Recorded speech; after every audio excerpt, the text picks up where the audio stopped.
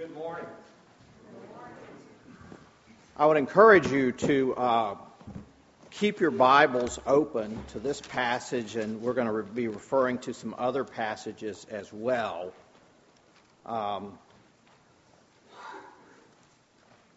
There is so many scriptures that we would like to refer to today. We're only going to look at a few. But before we start on this passage, I want to talk to you just a little bit about James. We don't hear about him very much. He's kind of, I think, looked at as kind of someone on the fringe, right? But James was the brother of Jesus, not the brother of John, the brother of Jesus, who came to faith in Christ after the resurrection of our Lord. He was called James the Just because of his integrity and because of his piety. And he became a prominent leader and shepherd of the church in Jerusalem.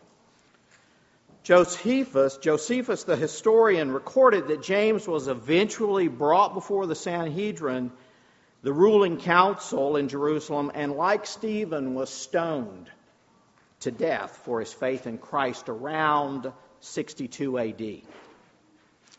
James lived out his faith, and in this letter is urging fellow believers in Christ to live out their faith. As he calls us, as did Jesus, to be doers of the word and not hearers only. James begins this epistle by encouraging his brothers and sisters in Christ. In verse 2, he says, "Count it all joy, my brothers, when you meet trials of various kinds." He encourages us to pray. "If any of you lack wisdom, let him ask God, who gives generously to all without reproach, and it will be given him." James 1:5. And in verse 12, he says, "Blessed is the man who remains steadfast under trial." James is and was an encourager. In addition, he also, in this book, expresses his love for his fellow believers. Again and again in these 5 chapters of this book, James refers to fellow believers in Christ as my brothers. And 3 times in chapters 1 and 2, he refers to fellow believers as my beloved brothers. James loved the Lord, and he loved his brothers and sisters in the church. And because of this love, and because of God's love, James not only encourages and loves the church, but he also, in this letter, warns the church. And he warns the church specifically about being deceived, especially about self-deception. And he does this 3 times early on. "Be doers of the word and not hearers only, deceiving yourselves." 1:22. And he says, "Do not be deceived, my brothers. Every good gift and every perfect gift comes from above and comes down from the Father of lights." That's verse 16 and 17 of chapter 1. And then at the end of chapter 1 in verse 26, James writes, "If anyone thinks he is religious and does not bridle his tongue, but deceives his heart, this person's religion is worthless." James is a pretty frank guy. He gets right to the point, doesn't he? So as we study this admittedly difficult passage today, I want us to do so with the understanding of 3 or 4 things. Number 1, this is the very Word of God. And it's written from the perspective of encouragement and love and a warning about being deceived. So let's begin with verses 14 through 17, where James begins by asking 3 very pointed questions. "What good is it, my brothers, if someone says he has faith but does not have works, can that faith save him? If a brother or sister is poorly clothed and lacking in daily food, and one of you says to them, "Go in peace, be warm and filled," without giving them the things needed for the body, what good is that? So also, faith by itself, if it does not have works, is dead. Now, when I first read this passage, the first question I had was, what faith is James talking about? Faith in what? Today, as in biblical times, most people have some type of faith. One or more types. Their faith may be in a gold statue, but more likely today in the gold itself. Their faith may be in themselves due to their knowledge, or special skills, or work ethic, personality, power, or even their good looks, which I might add to those of you who are young, will not last. Their faith may be in pleasure, entertainment, government, or the alignment of the stars in the heavens. Currently, and this is from Pastor Ben, it is common for people to even have faith in faith, saying, "I have faith, and because I have faith, everything will work out because I am a spiritual person." Alternatively, many people today, when asked, will tell you that they believe in God and they believe they will go to heaven if they live a good life. So we have all these types of faith, and all of these types of faith, including the last one that I mentioned, have one thing in common. None of them will get a single soul into the kingdom of heaven. Do not be deceived about that. Furthermore, these kinds of faiths are not the faith that James is addressing in this passage. James is addressing the issue of someone who makes a verbal claim that he or she has faith in Christ, but has no works, no fruit in their life that demonstrate that claim of faith. Alexander Maclaurin, who was probably one of the most prominent preachers in the 19th century in Scotland, wrote in chapter 1 that in chapter 1 and early in chapter 2, when James used the word faith, James meant faith, and this is a quote from Maclaurin, by the full evangelical meaning of trust, which means completely trusting in Christ alone for salvation and having confidence that he will fulfill his promises. In contrast, Maclaurin wrote, the word faith in 14 means a mere intellectual belief of religious truth, and Maclaurin called this intellectual belief a barren orthodoxy. James gives us a realistic example in his day of a person in the church who was surviving but was hungry, lacked adequate clothing, and I will add, had no heat in their home. Seeing these obvious needs, one responds by giving them good wishes rather than actual food, clothing, or fuel, or the means to obtain them. So James is saying in verses 14 and 15 that an intellectual acknowledgement of Jesus as God's Son is not saving faith, just as well wishes and good thoughts for those hungry and cold do not provide nutrition and warmth. I think we're all on the same page so far, right? Then James makes a sobering statement in verse 17. So also, faith by itself, if it does not have works, is dead. And this is where eyebrows probably are raised and the searching of Scripture should begin, because Maclaurin adds this. We may observe that verse 14 begins with the supposing case of a mere lip faith, while verse 17 widens its conclusions to include not only that, but any faith, however real, which does not lead to works. And then he adds, emotions and beliefs which do not shape conduct are worthless. Faith, if it has not works, is dead. End of quote from Maclaurin. Verse 17 is and has been a troubling statement for many, not the least of which was Martin Luther. This verse raises serious questions. Is James contradicting Paul? Are we saved by faith alone? Are we saved by faith plus works? Are we saved by works only? And I want to explore this today from the perspective, beginning with this perspective of Jesus' teachings. We're going to primarily go there.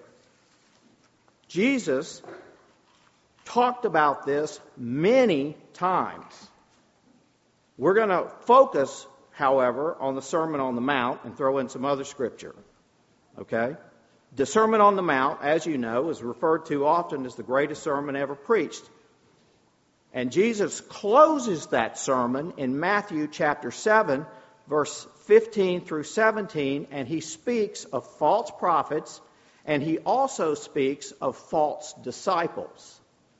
I'm going to give you some scripture, and just hold on as I work my way through it. Matthew 7, 15 through 17. Beware of false prophets. These are preachers and teachers in the church. Beware of false prophets who come to you in sheep's clothing, but inwardly are ravenous wolves. You will recognize them by their fruits. These people that Jesus is talking about are imposters who pretend to follow Christ, but in reality have the goal of tearing the church apart, are enriching themselves in some manner at the expense of the church. James is not addressing this type of faith because it is a counterfeit faith. But 4 verses later, in the Sermon on the Mount, Matthew 17:21, Jesus addresses false disciples. Matthew 7:21, not everyone who says to me, Lord, Lord, will enter the kingdom of heaven, but the one who does the will of my Father who is in heaven. In Luke 6:46, Jesus puts this in a slightly different way with a question. And the question is, in that verse, but why do you call me Lord? And repeats it. Why do you call me Lord, Lord, and do not do the things which I say? These people hearing Jesus preach in that Sermon on the Mount were to some extent followers of Christ.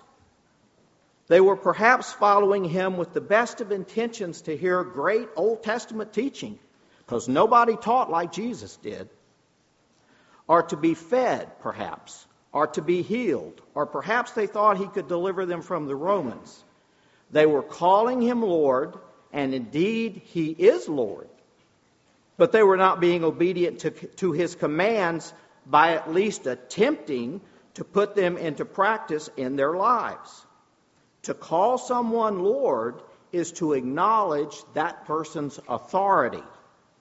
To call someone's Lord and then disregard their instructions to live, and then disregard their instructions, is to live as a liar and a hypocrite. Hardships and trials quickly reveal those who put Jesus' teachings into practice rather than merely hearing and agreeing with them. That is why James said in chapter 1, verse 22, be doers of the words and not hearers only, deceiving yourselves. Did Jesus ask hard things of his followers? Emphatically, the answer is yes, he did. One example is found, and this is where let's turn and look at this, because I actually just added this a little bit ago. I don't have it in my notes. Turn to Matthew chapter 7. Verse 13, I believe it is.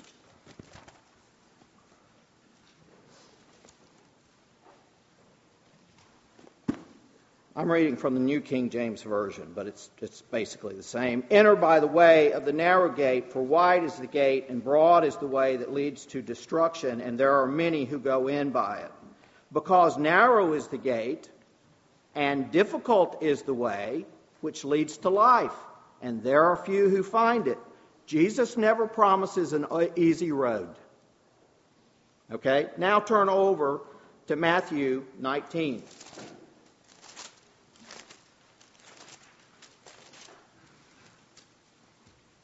This is a familiar passage. I'm going to read 16, and then we're going to move quickly to 20. Now, behold, one came and said to him, Good teacher, what good thing shall I do that I may have eternal life? And then I'm going to move to 18. And Jesus tells him to keep he said, you should keep the commandments.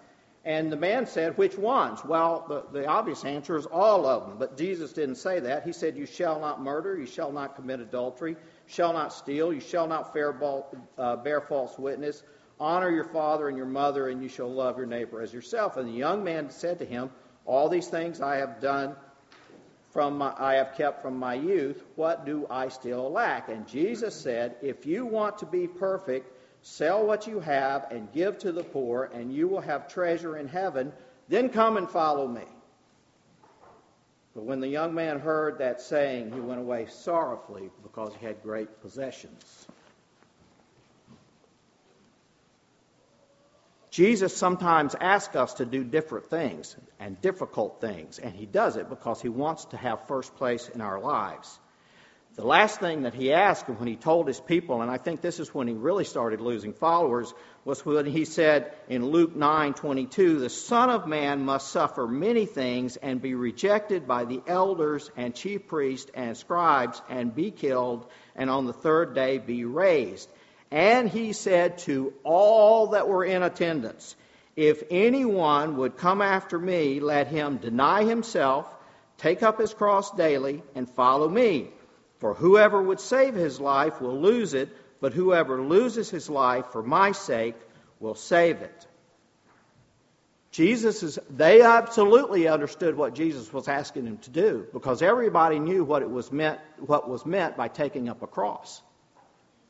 Jesus says, when you follow me, take up a cross daily and die to yourself and do what I want you to do. Perhaps the most difficult thing, however, that Jesus ever asked anyone to do was to ask Abraham to sacrifice his son Isaac. Jesus often asks us to do very difficult things. And many then and many today hear this teaching, perhaps believing that in Jesus is indeed the Son of God, but they are not willing to give up their current lives, our current lifestyle, in order to follow him. Taking up that cross daily, again, means dying to self daily and living for Christ. It means putting Christ first, before all others, and before all other things. It is a process completed by believers' works, but primarily by God's Holy Spirit. In the church in Jerusalem, some were professing that Jesus was the Son of God. And perhaps they believed he indeed was raised from the dead, but they were not living as our Lord calls us to live, because there had been no visible change in their lives. The basic problems, it seems, was there was no sacrificial love in that church for some believers. Is Jesus saying that we enter the kingdom by works? Absolutely not. He is saying that true, genuine faith is evident by following his commands to love the Lord and love one's neighbor. Jesus concludes the Sermon on the Mount In Matthew 7:26 and 27, hear this. And everyone who hears these words of mine and does not do them will be like a foolish man who built his house on the sand. And the rain fell, and the floods came, and the winds blew and beat against that house, and it fell, and great was the fall of it. Believers glorify God and identify themselves with Him by producing spiritual fruit, which includes good works and steadfast character. Where there is no spiritual fruit, there is no spiritual life, there is no faith. David Jeremiah. Let's move on to verse 18 through 20. Now, these verses, before I read them, are basically continue the argument established in the previous verses, 14 through 17, that we just took a look at. James introduces here what is called a rhetorical respondent, a fictional person in verse 18. This was a common writing style in his day. It is important to note that this fictional person is called someone. And that someone is not addressing James, but is challenging the person in verse 14 who says he has faith but has no works. Just to get it in perspective, because I had to read it several times thinking he's talking to James, and he's not.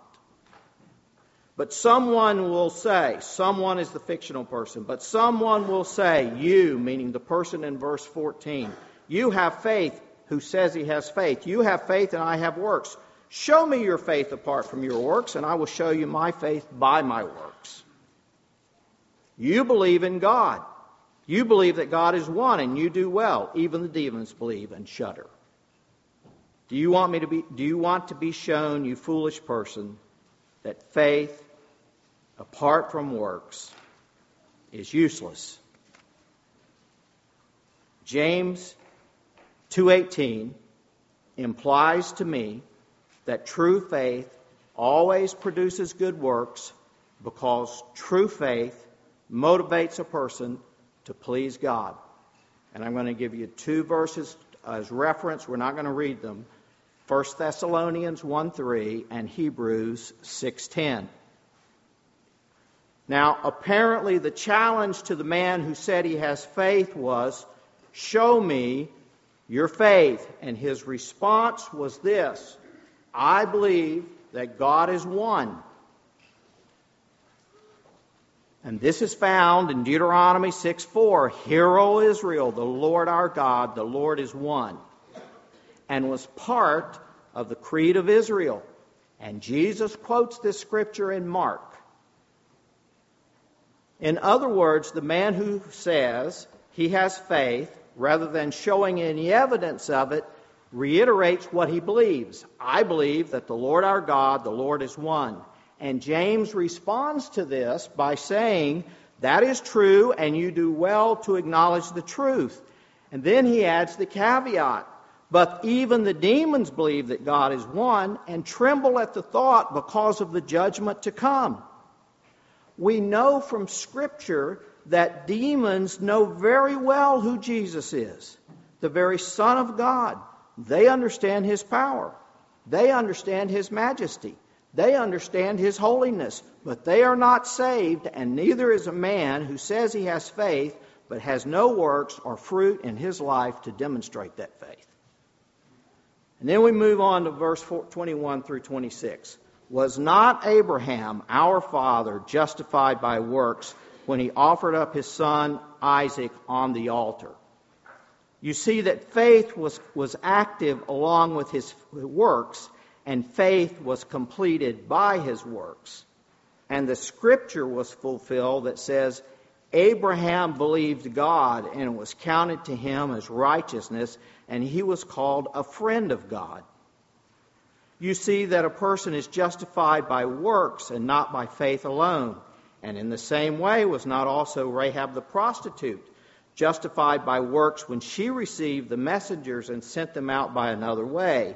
For as the body apart from the spirit is dead, so also faith apart from works is dead. James points to Abraham's obedience of offering up Isaac as verifying and fulfilling Abraham's faith. James then quotes Genesis 15:6, which says, Abraham believed God, and it was counted to him as righteousness.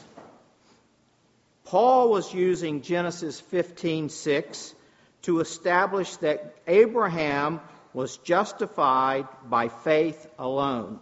And he reiterates this in Romans 4, Ephesians 2, and in Galatians 3.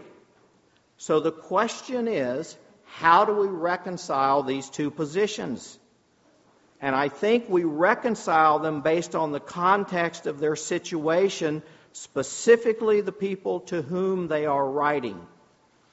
Paul was writing to essentially Gentile churches in Galatians and Ephesians, who were being told by false teachers that they needed to be obedient to the Mosaic ceremonial law, especially the act of circumcision, in order to be saved. Paul refutes this in Ephesians chapter 2, verses 8 and 9. For by grace you have been saved through faith. This is not your own doing. It is the gift of God, and not a result of work, so that no one may boast. You may also see a comparable scripture to this, and I would encourage you to look it up, in John 1, verses 12 through 13. Paul was addressing saving faith. And please know this, like Paul, James also refutes this very issue of needing to keep the law in Acts chapter 15 at the council of the church with Paul and Barnabas in attendance. You can read that for yourself, Acts chapter 15. Let me add that we often quote Ephesians 2, 8 and 9. For by grace you have been saved through faith. It is the gift of God. And that is true. And we often forget about verse 10, which follows. Verse 10, written by Paul to the church at Ephesus, says, For we are his workmanship, created in Christ Jesus for good works, which God prepared beforehand, that we should walk in them. While Paul was writing primarily to Gentile Christians, James was writing primarily to Jewish Christians, some of whom, as we have said, professed Christ but were not obeying the commands of Jesus. And just as Jesus said in the Sermon on the Mount, these two men were looking at Abraham's faith from two angles or two perspectives. Paul's perspective was from that of saving faith. James' perspective was from one of a proof of faith. This is a difficult subject, but I think Dietrich Bonhoeffer summed it up best, at least for me, in one statement when he said this: faith without works is not faith at all, but a simple lack of obedience to God. So what is the application for us? Well, interestingly enough, Paul calls for us to examine ourselves in 2 Corinthians 13:5 in order to see if we are indeed in the faith. Let me read it for you. Examine yourselves to see whether you are in the faith. Test yourselves. Or do you not realize this about yourselves, that Jesus Christ is in you, unless indeed you fail to meet the test. So what is the test? Well, according to Scripture, there are several, but I just want to point out two this morning. What are two tests? The first test is, have you been born again? Jesus in speaking to Jesus in John 3:3 in speaking to Nicodemus said, "Most assuredly, unless one is born again, he cannot see the kingdom of God." And Jesus also said in John 3:5, "Most assuredly I say to you, unless one is born of water and the Spirit, he cannot enter the kingdom of God." And so the question when we examine ourselves is this: has the Spirit of God ever convicted you of your need for Christ? This may be accomplished in different ways, but it primarily happens upon hearing or reading the Word of God. Upon having the conviction that of the need for Christ, have you repented of sin and asked Christ to be Lord of your life? Was there a time when this happened? I have talked to some in my own extended family who have told me I have always been a Christian. And they can never remember a time of receiving Christ. And let me tell you, this gives me great concern, because my personal experience is conviction of a need to repent of sin and ask Christ to be my Savior. You must be born again. That's the first test. And the second test is, has there been a significant change in your life? Paul also writes in 2 Corinthians 5:17, "Therefore, if anyone is in Christ, he is a new creation. The old has passed away. Behold, the new has come. All this is from God, who through Christ reconciled us to himself and gave us the ministry of reconciliation." Then I'm jumping down to verse 20, where he says, "Therefore, we are ambassadors for Christ." If you are a born-again believer in Jesus Christ and are truly saved, you are an ambassador for Christ. Works, fruit, spiritual growth, and a desire to be a faithful servant to our Lord are all manifestations of the work of the Spirit of God within us after we have been saved by grace through faith in Christ. There are other tests as well, and I urge you to read the epistle of 1 John in order to learn about them. And if you're here today and you have never come to faith in Christ, I urge you to turn to him today. Hebrews 2:3 says, "How shall we escape if we neglect so great a salvation, which at the first was confirmed by the Lord?" And I urge you today, again, turn to Christ, repent of your sins, call upon him for his mercy. Alistair Begg says, run to Christ. Run to him. For if Romans 10:13 says this, "For everyone who calls on the name of the Lord will be saved." Let's pray.